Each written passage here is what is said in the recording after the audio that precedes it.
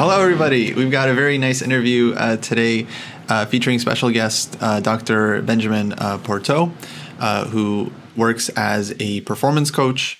We've actually interviewed Benji a couple times before for Dojo Talks. You can find those episodes on the YouTube and all the podcast platforms. And in the past, we talked about training and performance things and all kinds of stuff.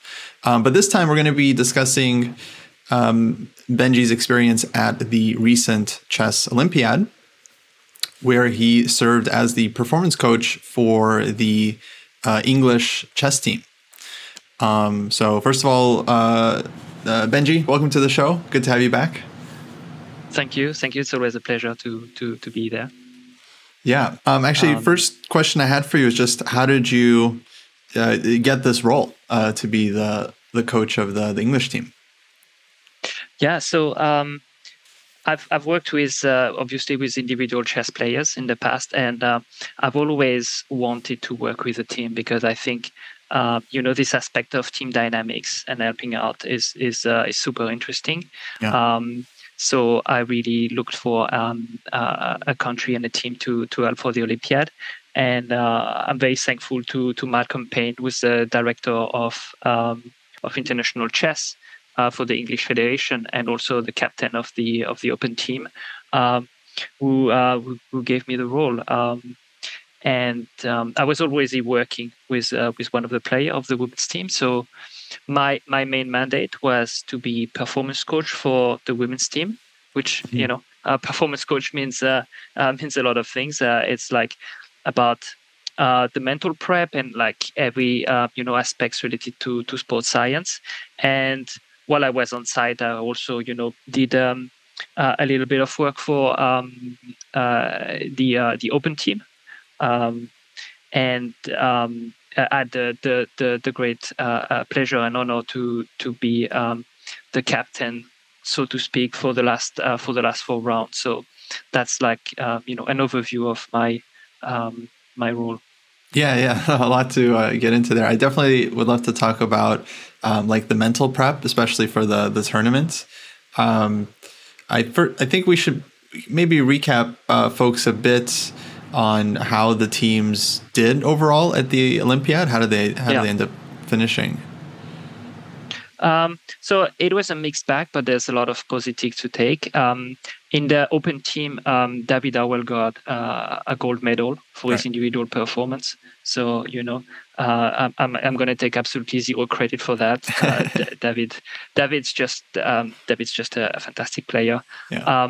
And the team was mathematically in contention for a medal going into the last round, which was fantastic, and a very young, ambitious Moldovan team unfortunately won in the last round and finished 5th, and England finished 14th. So that's for the Open team. And the women team, the results were like a little bit more up and down. They finished below seeding at 32. I think it's great opportunity. A lot of players were new to the team, and Zoe Varney was in contention for a norm, which eventually she didn't get. But very proud of the performance of the women's team, especially they played India 1, and it was a very, very narrow match.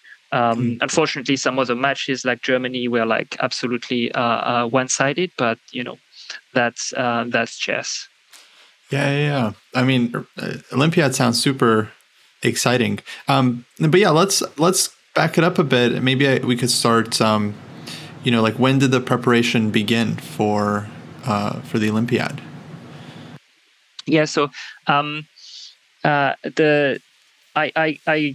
got in touch with the players individually once the team were set, and they were set, if I recall correctly, about 2 months before the Olympiad. So it's not that much time. So I contacted all the player from the women's team and worked with them individually, and then we also set up group sessions where I helped the team define, 4 core values, and the values that, it was not my values. It's like I just helped them, get their personal values, and from the personal values we found like team values, and these team values were ambition, teamwork, passion, and hard work. And I mean, it's all nice and well to have like, these abstract values, it's very like, it's a little bit like this motivational poster, but like, what does it mean in real life, right? So the goal is like, okay, we've got this set of values that are important for everyone, and what does it mean on a day-to-day basis? Because if you just have the values, it's quite abstract. But if you translate the values into actions and behaviors, then it becomes very concrete, right? And this helps a lot because, for example, it helps you to always have your actions aligned with what the team would want you to do at any moment, even if you're on your own. So I think these are very very important. So what would be like an individual training session like when you worked with like a single player? Okay, so this is quite it's quite individual because of course it's like, for example, on the lifestyle, right? There's like not much time to be done, so it's like I can't just come in and like, revolutionize somebody's life. It's like, what is the very smallest thing that I can help that will have the biggest impact for the preparation, right? In this, when it's like time limited like this, I have to be very careful and find like, maybe just turn a dial very slightly to try to have the biggest impact. So that's like obviously quite personal to the players. And then you're usually working with players on like physical stuff, like their fitness and so that's what you mean, like 2 months before the Olympiad, you can't just like completely change everything. Yeah, exactly. It's like it's like looking at how they're going to structure their chess training in the the last 40 days, and it's like, okay, how can I help you make sure that you will be in the best possible environment for your training to be effective. So that's the idea. And then I worked with them. I really find that not many players have, for example, a pre-performance routine. How do you get yourself into the optimal zone, so to speak, to play your chess game? And so I help them, set this up.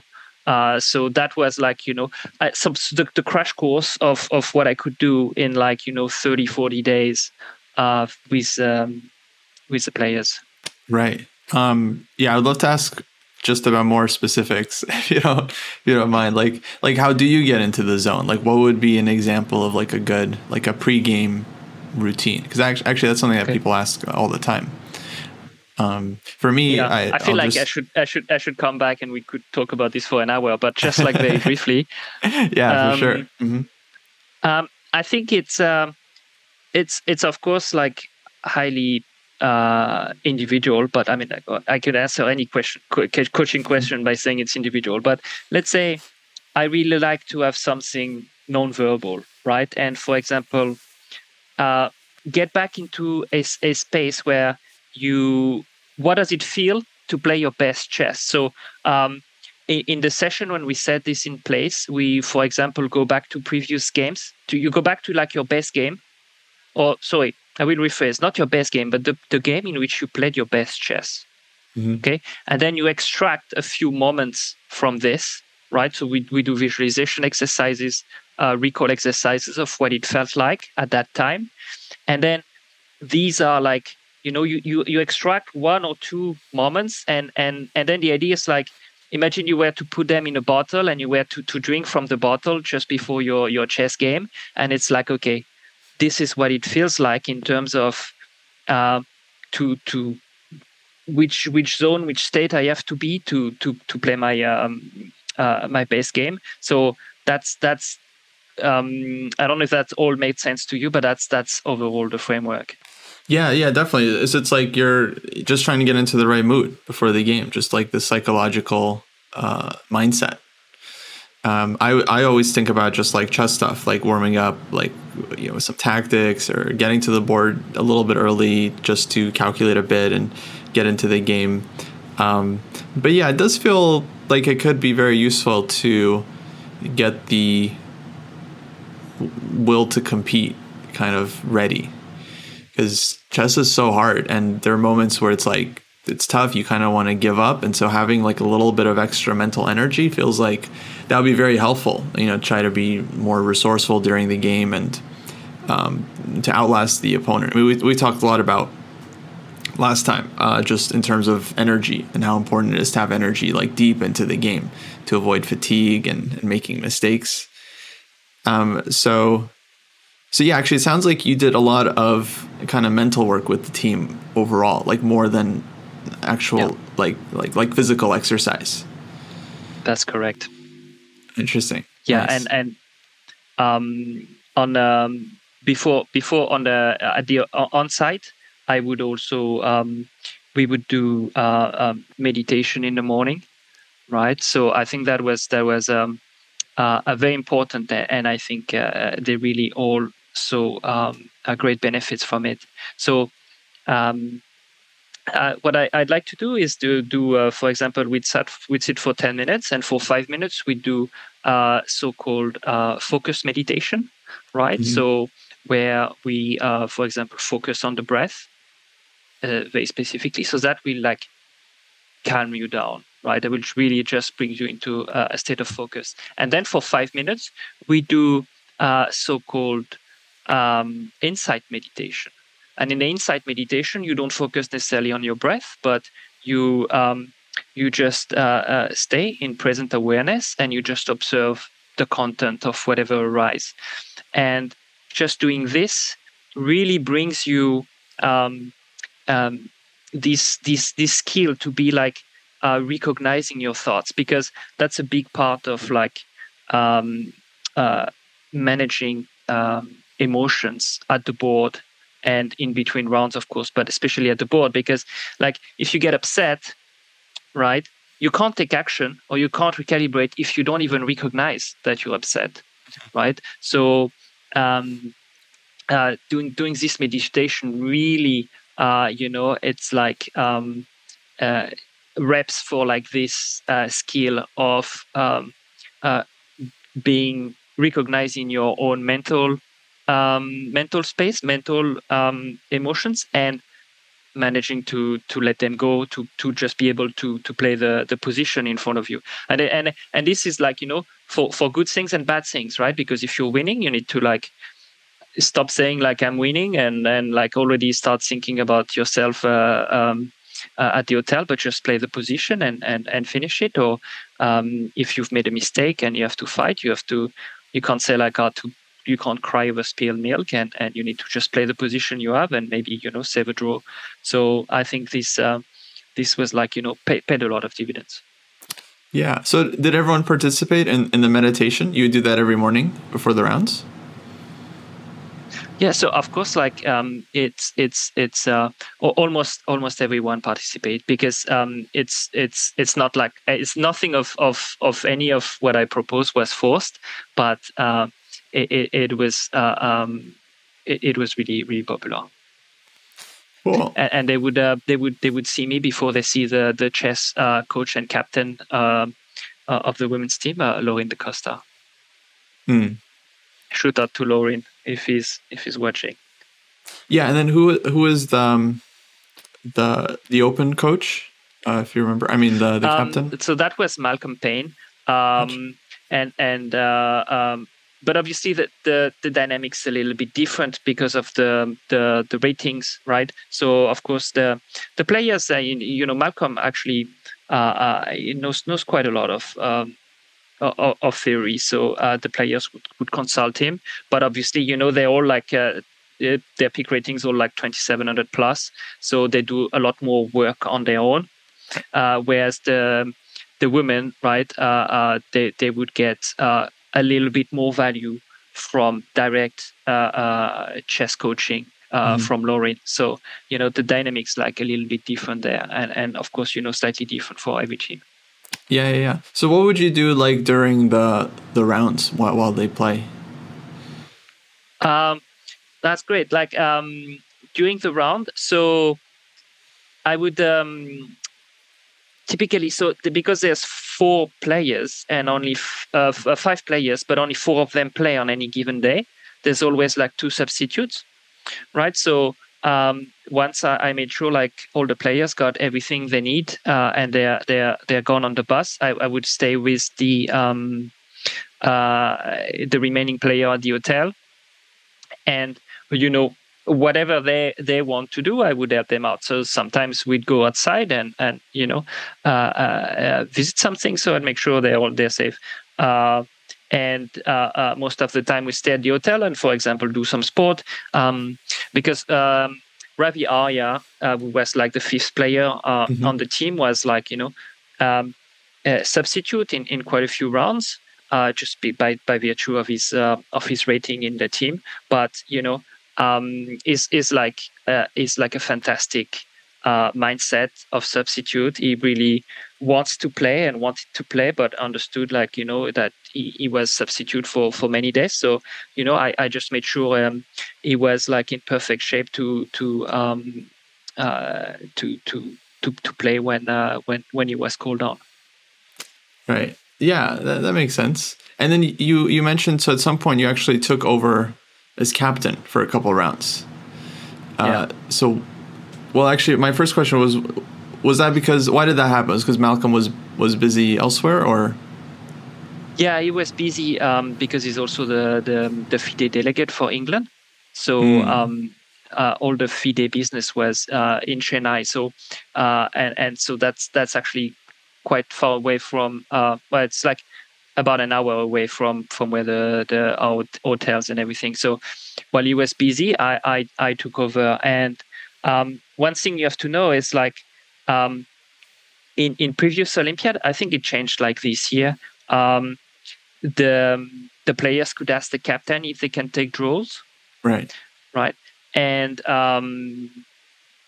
so that acts like there's actually a serious chess responsibility over the captain, because there's this anecdote somebody told me, like he offers a draw, and then like the captain of the other team was a very strong player, and he actually sat for like 15. He actually looked at the board for 15 minutes, calculating everything, and then said like, okay, you can take the draw. So it feels like you're playing against the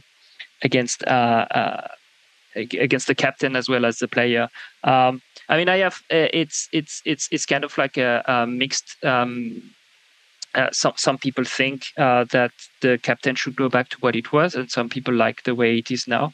I personally don't have any strong opinion either way. But given that the captain had no chess responsibility, I had no problem being there in the hall, because the idea is just to be there and make sure the players are comfortable and supported. So I would just like bring them coffee, bring them tea, make sure it's quiet, because there are days you're very close to the spectators. So I had to bring like more volunteers to make sure it's the spectators are managed properly, and just be there and be calm. And they really Malcolm did also a great job, but I think it's underrated because a lot of teams, like the captain just goes away or doesn't care, or they just spend their time chatting in the corridor. And then even like a GM told me like, oh, I'm a GM and all I do is like bring the coffee. And I was thinking, well, looks like you can't even do this properly. It was a great learning experience as well to be there and observe the players up close, and to see the real difference that it makes when you have like a team with some unity and cohesion versus like a team of individual. And of course, understand the pressure that the players are on. So being in the hall, I mean, I was probably by far the lowest rated in of all the captains of the Olympiad, but in fact, not. I would just, I mean, I'm not the one making the moves. There's no need for me to be, worried about anything. I don't have control. I just make sure my players are comfortable, and that was it. So afterwards, would you have to console them? If they lost a big game, and if so, like, what do you kind of say to a player? Well, it's everybody reacts differently to losses. So this is where you need, like, the emotional intelligence to kind of read the room and see if, like, you need to stay quiet or say something, and just roll along with it.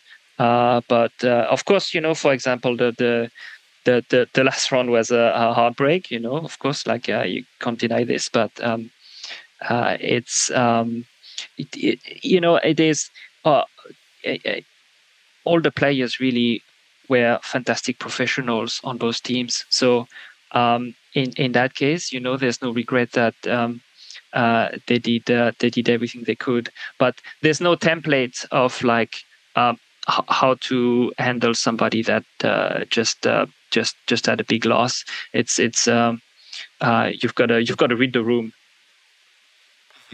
Yeah.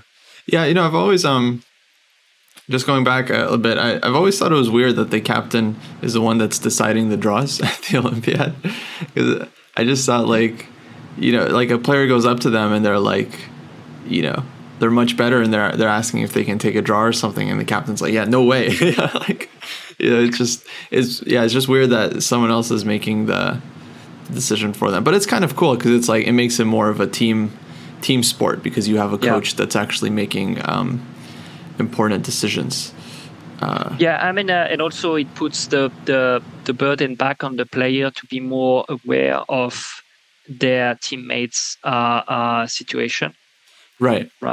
Yeah. So that's that's an argument as well for, like, having the coach taking over that mental load.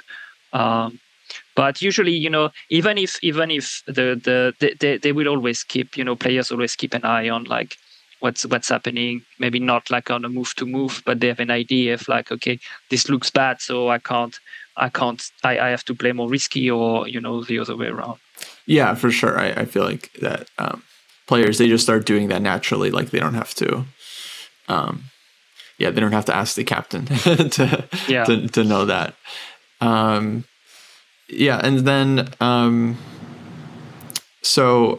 actually, during around, sorry, I had a question about the coffee as well. Like, how does that work? Do players tell you what they want beforehand, or do they come up to you and they're like, hey, can you give me a coffee? Or yeah, I think they're not allowed to directly speak to the captain. Right.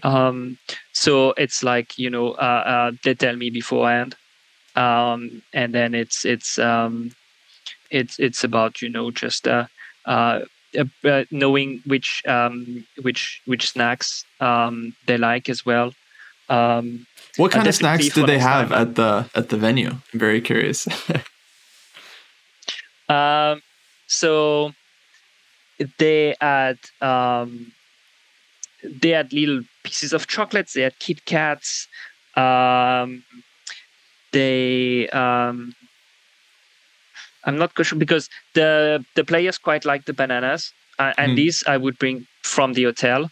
So, kind of like gathering enough bananas the day before was, like, one of my tasks.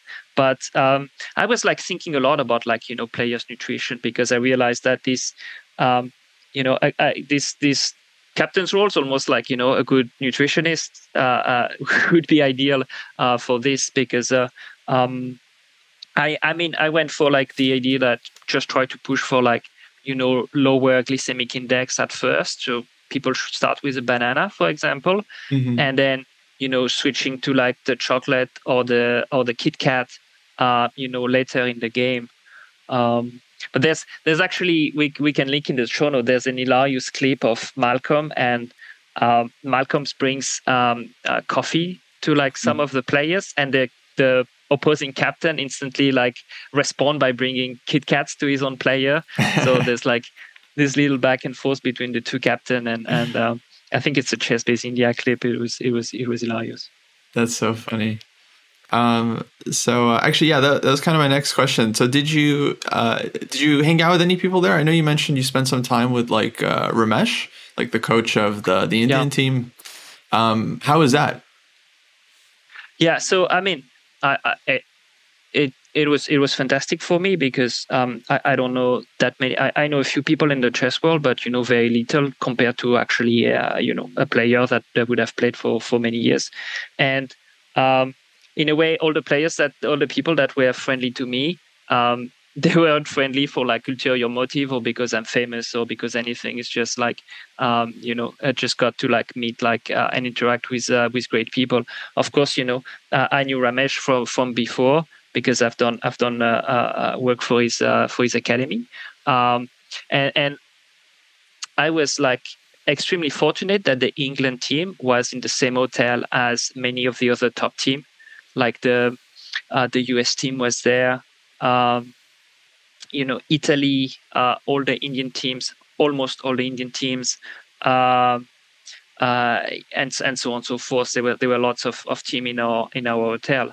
As the captain of the famous India 2, Ramesh was there, and we'd see each other in the gym early morning at 7:30. He likes to go for a workout, and I'd go there, and we'd work out together and talk about all sorts of chess related, because what I like is I come in the chess world and I try to say, okay, what do traditional sports do that we could apply to the chess world, or what's lacking, or try to see things from a different angle. Let's not do the things the way they've always been done, but maybe we can gently improve. And Ramesh is also a very interesting deep thinker, and so it's like always a great pleasure to talk with him. And then there were people like John Donaldson, which was the captain of the US team, who's like an absolutely delightful, fantastic man. And I really enjoyed, discussing with John and sharing our views and impressions. So talking to people like this was fantastic. Yeah. John's great. Very nice and friendly guy to talk to. He has tons and tons of good stories. Sorry, go ahead.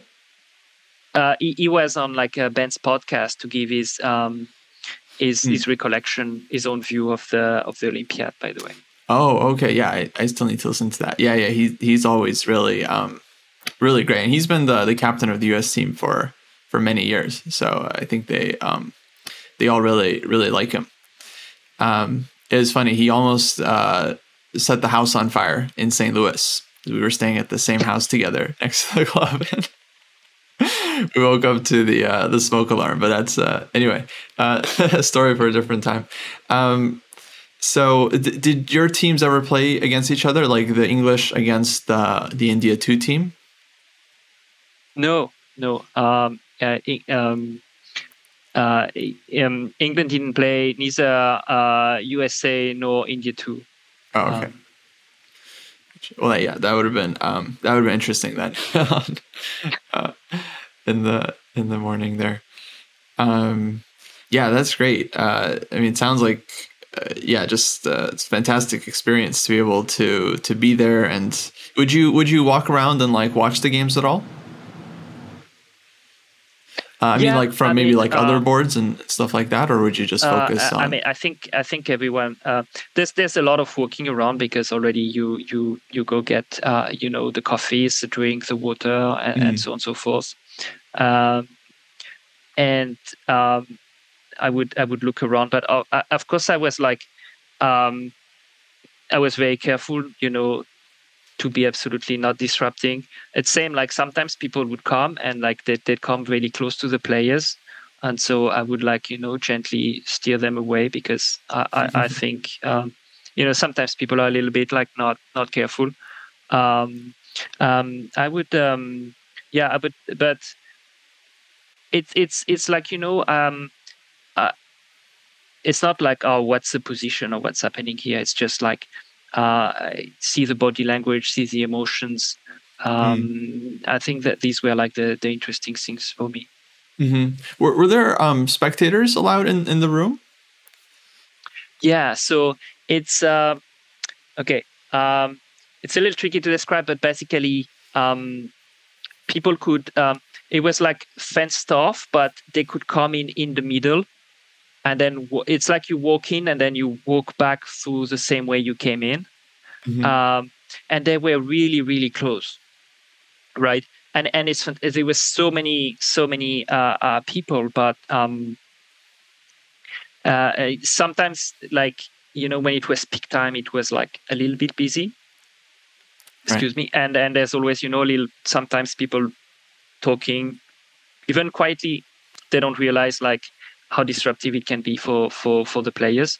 So there'd be like lots of volunteers, and some days I'd make sure like bring a couple more volunteers close to where my players were to shush the spectators. But I mean, I think it's like, I don't know if there's anywhere on earth where there's like such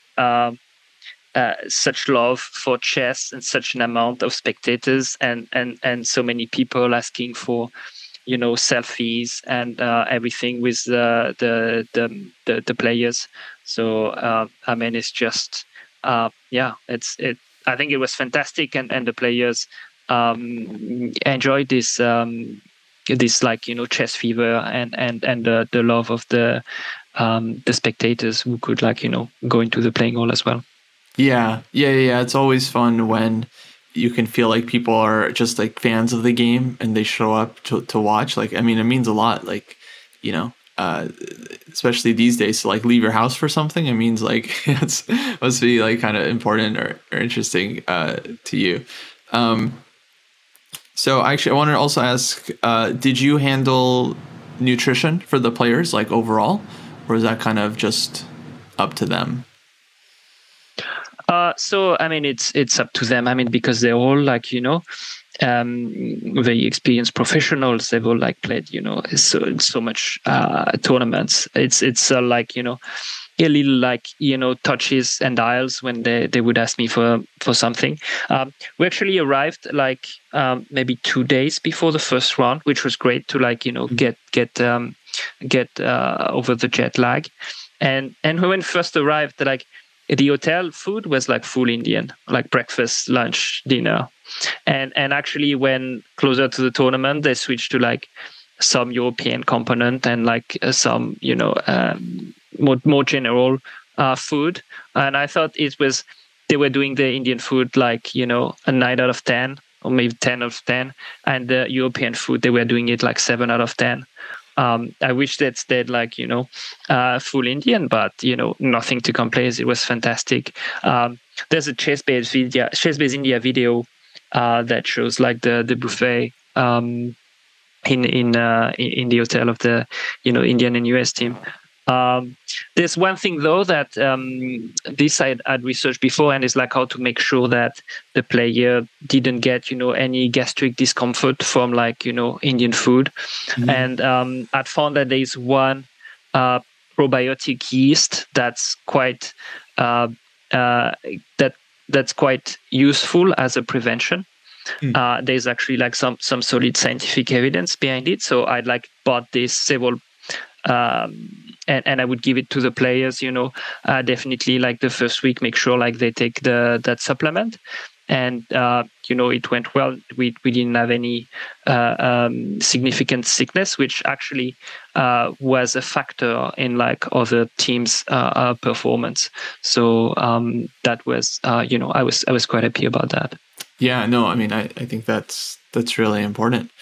So yeah, that's That's interesting. I'll have to ask you about that because I'd be curious to know as well. So going back a little bit to the pre-tournament coaching, you mentioned you would do like individual work with players and also like some team sessions.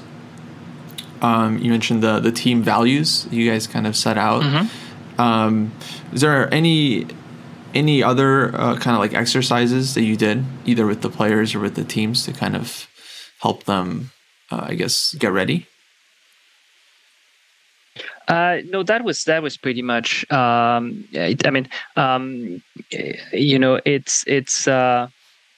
It's all also a question of resources, which we could go to for 2 weeks beforehand and be in like a remote location, like people do for the soccer World Cup.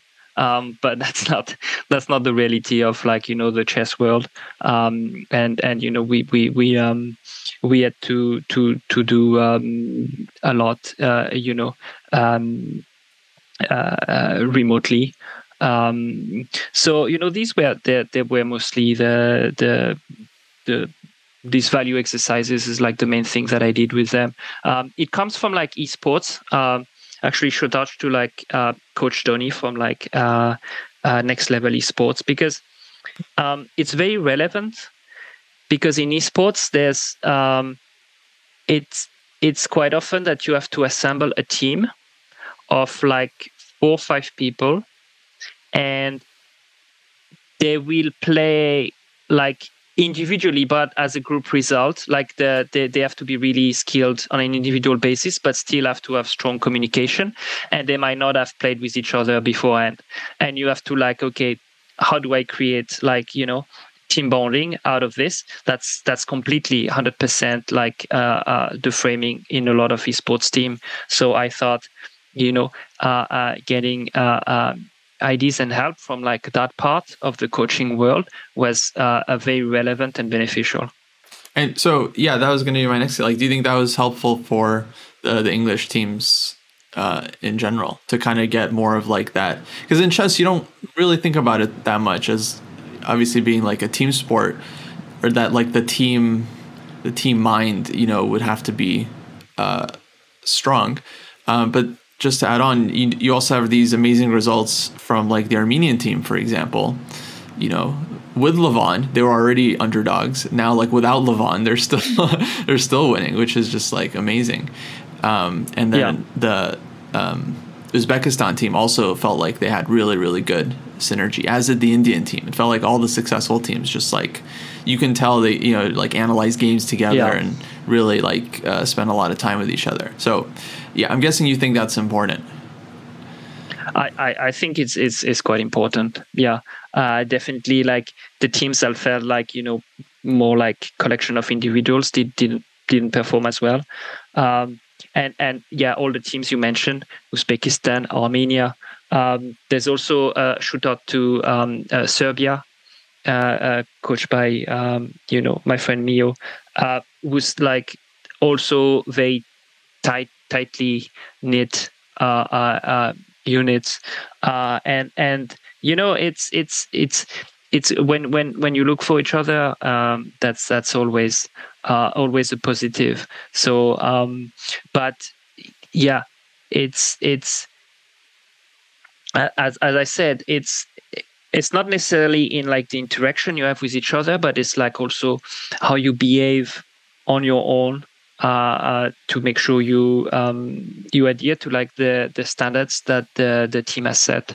So that's a lot where a lot of the value lies. Yeah. So do you think there's going to be room for more performance coaching in the future? That's at the infamous Bermuda party, when I was discussing with people and telling them I was doing performance coaching and mental coaching, people were like, "Oh my God, we need this for our team." And I must have heard that sentence 10 or 15 times. So I definitely think there's there's a room for more of this. Of course, for a lot of country, it's like a matter of resources to have like an extra person with them. But I think definitely, maybe. The fact that I was there will make like some of the other captains think they can have somebody filling that role for their country in the future, and definitely like there's really demand from the players' side. So that's I think this will go only in that direction going forward. Cool. And what's next for you? Are you continuing to work with players, or do you have any more plans on the horizon? So I still continue to work individually with the players. Of course, like there's not a lot of like big opens right now. I mean, for a lot of people, the next big tournaments like the Rapid and Blitz, which hasn't been, as to my knowledge, hasn't even been announced yet. When and where, it's usually around Christmas. So that's like actually a great moment to like do some like deep preparation and revamping like aspects around your training. So that's like an interesting stage for a few players. Yeah. Well, I think that'll do it. Thanks so much for coming on. This was really interesting to hear about. And well, obviously, I wish you the best of luck. If people want to reach out to you, they can find you on Twitter. Yeah. At Benji Portheault, spelled with like lots of letters. Probably find it in the show notes or in the podcast notes. Definitely, you find me on Twitter. Very cool. Yeah, absolutely. We'll link it, and people should go follow you. Well, thanks again for coming on. That'll do it for the stream. Thanks everyone for listening. Thank you so much, Kostya. Absolutely. Yeah. And see you all next time. Have a good one.